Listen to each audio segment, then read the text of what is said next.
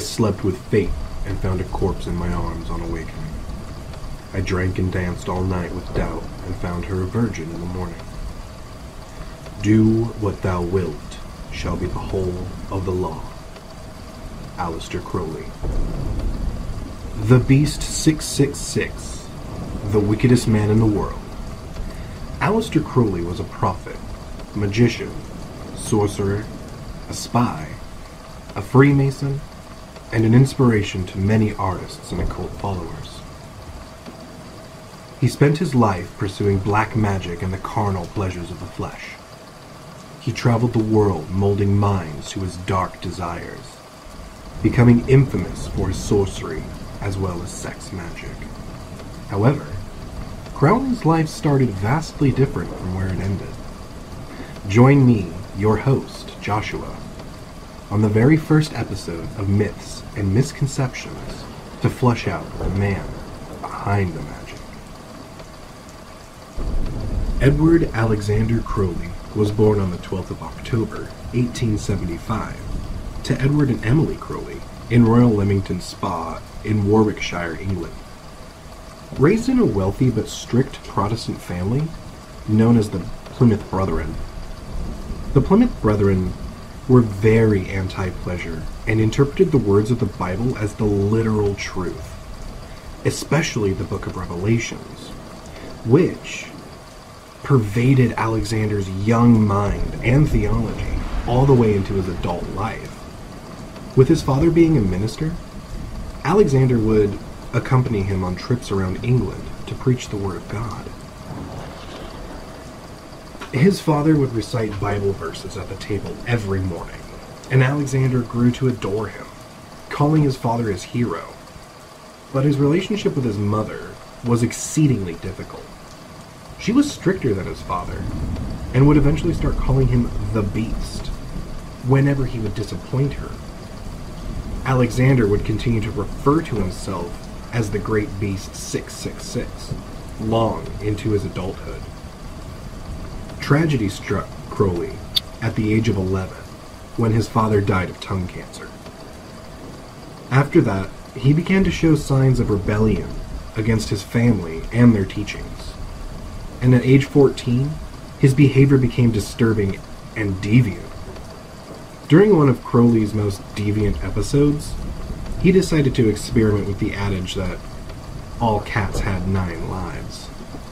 He got a hold of one of the neighborhood cats and proceeded to poison it with arsenic, bludgeon it, hang it, stab it, light it on fire, and throw it out of his bedroom window, all in the name of science. At the age of 16, Crowley then began to have an affair with a housemaid on his mother's bed. It was during this time that he became obsessed with the concept of supreme sin, which to Crowley meant sin which is unpardonable is knowingly and willfully to reject truth, to fear knowledge, lest that knowledge pander not to thy prejudices. In 1895, at the age of 19, Crowley began to study at Trinity College at Cambridge University, where he focused on poetry, mountaineering, and philosophy. While there, he would write about his youthful misadventures, his sexual exploits at the local brothel, and his rampant cocaine abuse. He was able to publish many of his works while at Trinity College during these free-spirited teenage years. And that's when Crowley began to dabble in arcane mysticism, which would become a lifelong obsession. And he even went so far as to change his name to Aleister due to the sacred numerology of the Kabbalah, noting that the name Aleister was the formula for the most favorable name to become famous. It is here where some people believe he was recruited to the British intelligence agency as a spy. And then in 1898, Crowley left Cambridge without receiving a degree and found the Hermetic Order of the Golden Dawn. The Hermetic Order of the Golden Dawn was founded by Dr. William Robert Woodman, William Wynne Westcott, and Samuel Liddell McGregor Mathers. Known more commonly as the Golden Dawn, the Order was a secret society devoted to the study and practice of the occult, metaphysics, and paranormal activities during the late 19th and early 20th centuries. The Order included many famous writers and poets of the time, such as W.B. Yeats, Bram Stoker, Arnold Bonnet, Robert William Filkin, and Sir Arthur Conan Doyle. Crowley ascended the ranks very quickly, but soon became disillusioned with the Order. He believed that many of the other members were not taking the rituals as seriously as he was, quoting that they were playing at magic as if they were children. In 1899, Crowley left the Golden Dawn and met with the Fraser family to purchase their house in Loch Ness, Scotland, known as the Manor of Boleskine of Abertarf. The Boleskine house was in a secluded part of Loch Ness and gave Crowley the isolation and privacy needed to conduct rituals from the book of Sacred Magic of Abramelin the Mage, written by Abraham the Worm, sometime between 1362 and 1458. One ritual that Crowley had attempted was known as the Abramelin Operation, a spell in which the magician must keep their mind and body free of all sin. The spell required Crowley to pray daily at every sunrise and every sunset, and he couldn't consume alcohol, drugs, and he must remain celibate for 18 months. The ritual is meant to invoke one's guardian angel for knowledge and communication. After communing with his guardian angel, he then needed to summon the 12 kings and dukes of hell and bind them to his own mind, allowing him to command them, use their powers for himself, and to remove all negative influences from his life. However, Crowley wasn't able to complete the ritual and left the Boleskine house without dispelling the demons he had summoned. According to the locals at the time, there were many strange things that began to happen, such as a housekeeper's 10-year-old daughter and 1-year-old son died abruptly and under very mysterious circumstances. Another employee of Crowley's, a recovering alcoholic, relapsed and attempted to murder his entire family. The legend of the Boleskine house still prevails today, with many mysterious deaths still happening to this day. After returning to England and finding the Golden Dawn in tatters, and with no order to tie him down, Crowley went on many expeditions to find the secrets of black magic by using mind-altering drugs like opium, cocaine, and hashish. This is when Crowley met his first disciple, Victor Neuburg. Neuburg was seen by Crowley as weak, someone easily corruptible, and someone that he could drag into his obsession with the occult and black magic. Crowley conducted many sadomasochistic acts on Neuburg while they were both in a transcendental meditation. Neuburg would later go on to describe the acts that Crowley would perform on him. Crowley would beat him with a switch of gorse, a small shrub with long thorns, lock him in an isolation room for 10 days, and forced him to help him perform Enochian magic. Crowley forced them to walk through the Sahara Desert for 2 days without food or water, while consuming large amounts of mind-altering substances. While in the desert, the two attempted to summon Choronzon, demon of dispersions of the abyss. He is known as the embodiment of chaos and disorder, and to invoke this demon would be to eradicate one's ego. With Alistair himself as a conduit, the demon took many forms and ended with Crowley attacking Neuburg. Crowley violently sodomized Neuburg and left him a broken man. Crowley, however, came out of this a changed man. He came to understand the duality of the male and female connection, and how that connection could be used to elevate the power of his dark magics. Crowley and Neuburg returned to England in 1903, where Crowley immediately left Neuburg and went to Paris, where he met Sir Gerald Kelly. This resulted in Aleister Crowley meeting Kelly's sister, Rose Edith Kelly. Rose became infatuated with Crowley and his stories of misadventure, and she found the man fascinating, even though she herself didn't believe in or have any interest in his magic. Within days of meeting, they decided to elope. which saved Rose from an arranged marriage. For their honeymoon, they traveled the world, spending most of their time in Cairo, Egypt. And while in Cairo, Crowley and Rose spent most of their time drinking heavily, smoking peyote and hashish, and sniffing ether. Crowley decided to reinvent himself, going by Prince Hiowa Khan, wearing a diamond-studded turban, silk robes, and they would travel around the town in a carriage pulled by two men at all times. Crowley took Rose to the Great Pyramid to perform the Bornless ritual from the Lesser Keys of Solomon, which involves summoning demons from the Goetia. The Goetia is an encyclopedia that ranks 72 listed demons, and is a black magic ritual similar to the Abramelin operation, which is meant to evoke the sorcerer's guardian angel and to strengthen their mental resolve. After completing the ritual, Rose began to tell Crowley that she was hearing voices, specifically the voice of the god Horus. Crowley, ever skeptical, challenged her, asking her question after question after question, and crazily enough, she answered every one of them correctly while in a trance-like state. This is odd because Rose had no prior knowledge of Egyptian culture or lore beforehand, and slowly Crowley began to believe her and embrace the entity that was talking through Rose. On April 7th, 1904, with the help of Rose and Horus, Crowley was able to contact his guardian angel, Aiwass. Aiwass revealed to Crowley that he was to be a prophet of the new religion of Thelema, and instructed him to write down everything and compile it into a book that would later become their Bible, the Book of the Law. A religion where people have the right to live their lives, regardless of moral or religious boundaries. In July of the following year, Rose and Crowley had their first daughter together, Nuit Lilith Crowley. For 2 years, Crowley, Rose, and Nuit traveled across Europe and Asia, amassing followers and practicing magic in the name of Thelema. They climbed the Himalayas, though they were forced to cut their trip short after a mutiny.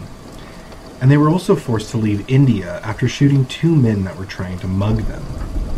However, while traveling through the Vietnam, Crowley met an old friend from the Golden Dawn, Elaine Simpson, and shortly after meeting with Elaine, Crowley abandoned his wife and child. Elaine and Crowley would stay in Shanghai, conducting rituals and ceremonies, while Rose and Nuit traveled back to Europe. Crowley stayed in Shanghai until Elaine's husband returned, and then he returned himself to England.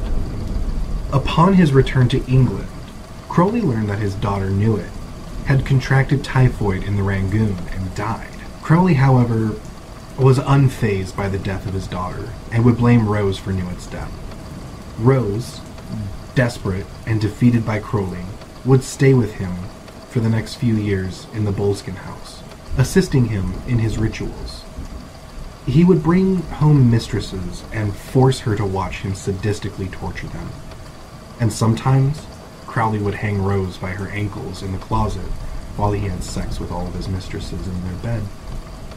It was during this time, in 1907, that Crowley and Rose had their second daughter, Lola Zaza Crowley. Then in 1909, Crowley filed for divorce, due to Rose having an extramarital affair. However, due to Crowley's violence and her own alcohol abuse, she was committed to an asylum in 1911. After Crowley's divorce from Rose, he gave up all interest in his daughter Lola, casting her away to live with her uncle Gerald and his wife Lillian. Crowley, now free of a family life, focused on expanding his religion and his occult practices. He would spend the next few years fighting with other occultists, having sexual affairs with his male and female disciples, and amassing followers under the religion of Thelema. He then wrote his second book for his religion, called the Book of Lies. This book was meant to help people let go of intellectualizing their experiences and open their mind to different levels of reality, because they exist beyond the call of nature. Upon reading the Book of Lies, a master Freemason by the name of Theodore Roos made Aleister Crowley the head of the British sect of the Ordo Templi Orientis as a 10th degree Mason. The OTO promised its followers immortality through the use of sex magic, and in 1913, Crowley took the teachings he learned from the OTO and fused it with his own teaching of Thelema, creating the Gnostic Mass. The Gnostic Mass, which is similar in structure to the Eastern Orthodox and Roman Catholic Masses, describes an elaborate ritual where the followers take the positions of the Sephiroths on the Tree of Life. This Mass requires the altar to face towards Bullskin. There are 5 members, a priest, a priestess, a deacon, and 2 acolytes, which of whom are referred to as children. The deacon begins the ceremony by proclaiming the power of the masculine and feminine creation. The priest is the embodiment of the chaotic forces of creation, where the priestess is the embodiment of the maternal creating forces. The acolytes offer the priestess to the highest altar and where the goddess of Babylon is evoked. The priest and priestess have intercourse atop the altar, symbolizing the creation of the cosmos. They then take a communion known as cakes of light, made from honey, herbal oils, wine, and the bodily fluids of the priest and the priestess. In 1914, Crowley travels to New York City, where he meets Leah Hersig. Leah completely devotes herself to Crowley and to the religion of Thelema. The two start a relationship and preach the word of Thelema across the United States. In 1920, they travel to Sicily, Italy. After collecting money from Crowley's disciples, they buy a small house, which they christen the Abbey of Thelema. While at the Abbey, Crowley delved deeper into dark magic with mass orgies and the consumption of human and animal blood. The Thelemites believed that these acts purified the soul and broke the constraints and boundaries of the physical realm, ultimately reaching enlightenment. In 1923, however, this would all come crashing down, as one of Crowley's disciples died due to dysentery. This was because Crowley started to incorporate human excrement into the light cakes, saying that it was his favorite above all else. The Prime Minister, Benito Mussolini, shut down the Abbey and exiled Crowley and his followers from Italy. While Crowley was traveling back to Britain, Theodore Roos died of a stroke, leaving Crowley as the new leader of the OTO, and he used this opportunity to incorporate his Thelematic magic into the OTO. In 1924, Crowley leaves for Paris and Leah returns to America, where she continues to teach the Thelematic order. While in Paris, Crowley meets Pauline Pierce, whom he hired to be his assistant. With his funds exhausted, Crowley moved in with a longtime friend, Frank Harris. While there, Crowley, Pierce, and Harris perform the Babylon working ritual. This ritual is meant to bring about the conception of the goddess of Babylon into this reality. Pierce was intended to be the vessel for this child, and after the ritual, Pierce returned home and in 1925 gave birth to Barbara Pierce. Barbara would grow to marry an influential member of the Skull and Bones Society, the CIA director, and the 41st President of the United States, George H.W. Bush. Crowley's influence began to wane in 1926 due to the Abbey incident in Italy, and he moved back to England in 1932. He spent his final years poor, alone, and addicted to heroin, moving temporarily from home to home, until Crowley finally rested in a boarding house in Hastings, England, where he died on December 1st, 1947. Crowley once stated that 1,000 years from now, the world will be sitting in his sunset of influence. So, you have to ask yourself, did Crowley's magic have any influence over the real world? Or were many of his magical teachings and rituals just chalked up to happenstance? Coincidence, maybe? I leave you tonight with Crowley's most influential quote: "Do what thou wilt shall be the whole of the law." And with that, viewers, I wish you a good night.